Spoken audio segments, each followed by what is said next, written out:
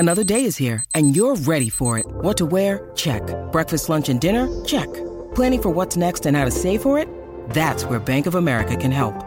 For your financial to-dos, Bank of America has experts ready to help get you closer to your goals. Get started at one of our local financial centers or 24/7 in our mobile banking app. Find a location near you at bankofamerica.com/talktous. What would you like the power to do?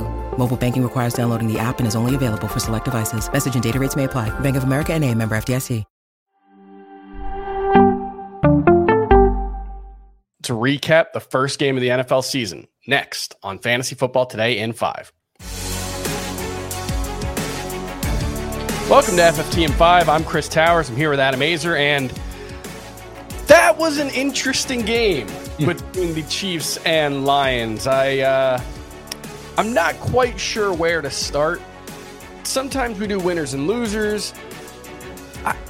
Is there anyone who looks like a winner coming out of this game? Yeah, I think David Montgomery. Yeah. 21 carries, only 7 for Jahmyr Gibbs, but I would not expect that to continue that way. I think Montgomery did a great job. He converted a few third downs, big ones, including the one to seal the game. He scored the touchdown, but this was David Montgomery against a defense that didn't have Chris Jones. He averaged 3.5 yards per carry, and his longest run was 8 yards. Everybody saw it. What were they doing? Pretty much every time Jahmyr touched the ball, he was lightning. This is Dan Campbell. This is the bite your kneecaps guy. Of course he's going to use the slow plodding between the tackles guy to establish it. It's not going to – look, I think Montgomery – we had been saying Montgomery was great value in fantasy drafts. I really think the best is yet to come. I mean, it's an easy thing to say now for Gibbs because he's coming off a game with, 8 PPR points. But I think there's a lot of potential there for him because if you didn't watch the game, basically every time he touched the ball, it looked like he was going to do something special, and including when he fell down. I think he was going to turn the corner and score a touchdown in that play. I think that there are going to be some advanced metrics on his very few touches about how many extra yards he created, how many tackles he broke. He looked really good, and he'll get more work. Montgomery is definitely a winner, though. He's going to do the things that Dan Campbell wants him to do. Josh Reynolds is a winner. I mean, I talked about him this week. I started him in 2 leagues. When he had 5 or more targets, maybe it was 6 or more targets last year. I think it happened 5 times. He had 4 good games.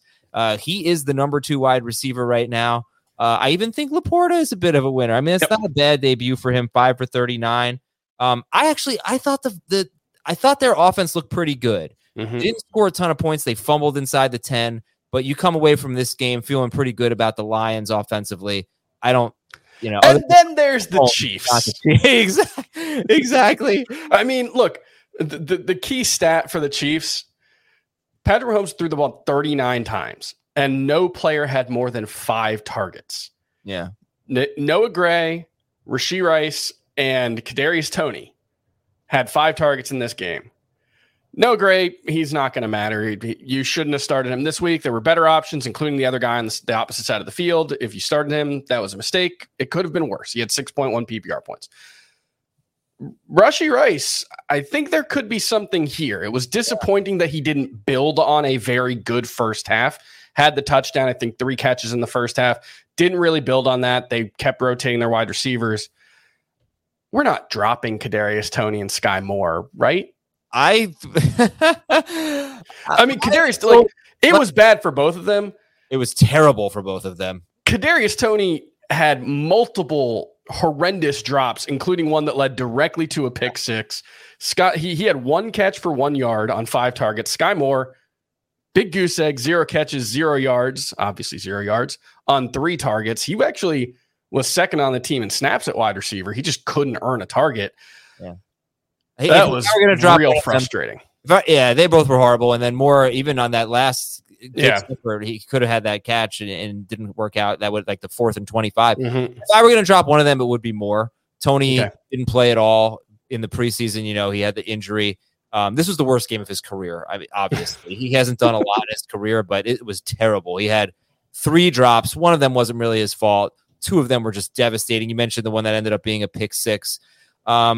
Again, like I saw it in the preseason and nobody seemed to care. Sky Moore, he was on the field a ton. It wasn't earning targets. He's MVS in the slot. Now it's too early. I don't want to drop him necessarily, but if I were going to drop him, this conversation needs to happen on Tuesday after we see what happens. If there's a really big performance, then I do think he's droppable, because I think this is what you're going to see.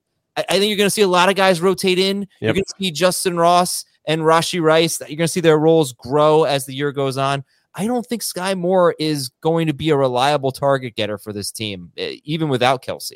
Yeah, it's looking like a big loss for me. I ranked him as a top 36 wide receiver coming into the season. I bought the preseason hype, and that's the thing, is I'm not going to give up on him yet. I think I'll give him another week, but clearly it was a terrible game for him. Also, not a great game for the running backs here. Isaiah Pacheco led the way with 8 carries for 23 yards. Did surprisingly catch all 4 passes thrown his way. Do you think that's going to be something moving forward that he gets used more like? Yeah, I mean, this is another thing I talked about that I don't feel like my colleagues really took it seriously. I mean, if you don't have Juju, and that's a big deal. Mm-hmm. You don't have Hardman, who they just don't have anyone reliable right now. They're gonna have to throw to their running backs more. Mm-hmm. So yes, I do think Pacheco can be that guy, and his numbers were really bad, 8 for 23, but he still looked like his explosive self, I thought. And it's another guy who missed a lot of time. Mm-hmm. Clyde started the game, as I recall, but then Pacheco, I want to see the snap count. Do you have the snap count there? I don't have the snap count, but I believe at halftime, Pacheco had run more routes than Clyde Edwards-Helaire. He had more carries in the end of the game. So I think it's Clyde Edwards-Helaire is clearly third here. Yeah. So I think. But if he has a role, it could just be frustrating. This Chiefs offense might just be really frustrating.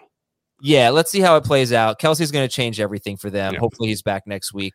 I think you give Pacheco a little bit of leash because he was injured in the preseason, and the catches are encouraging. So from a fantasy perspective, kind of a disastrous first game of the season, but hey, we got 15 more games in week 1. We'll be back tomorrow to talk about the biggest questions for week 1. We'll be back on Sunday to get some of the biggest injuries that we're looking at, and we'll see you then on FFT and 5. Bye.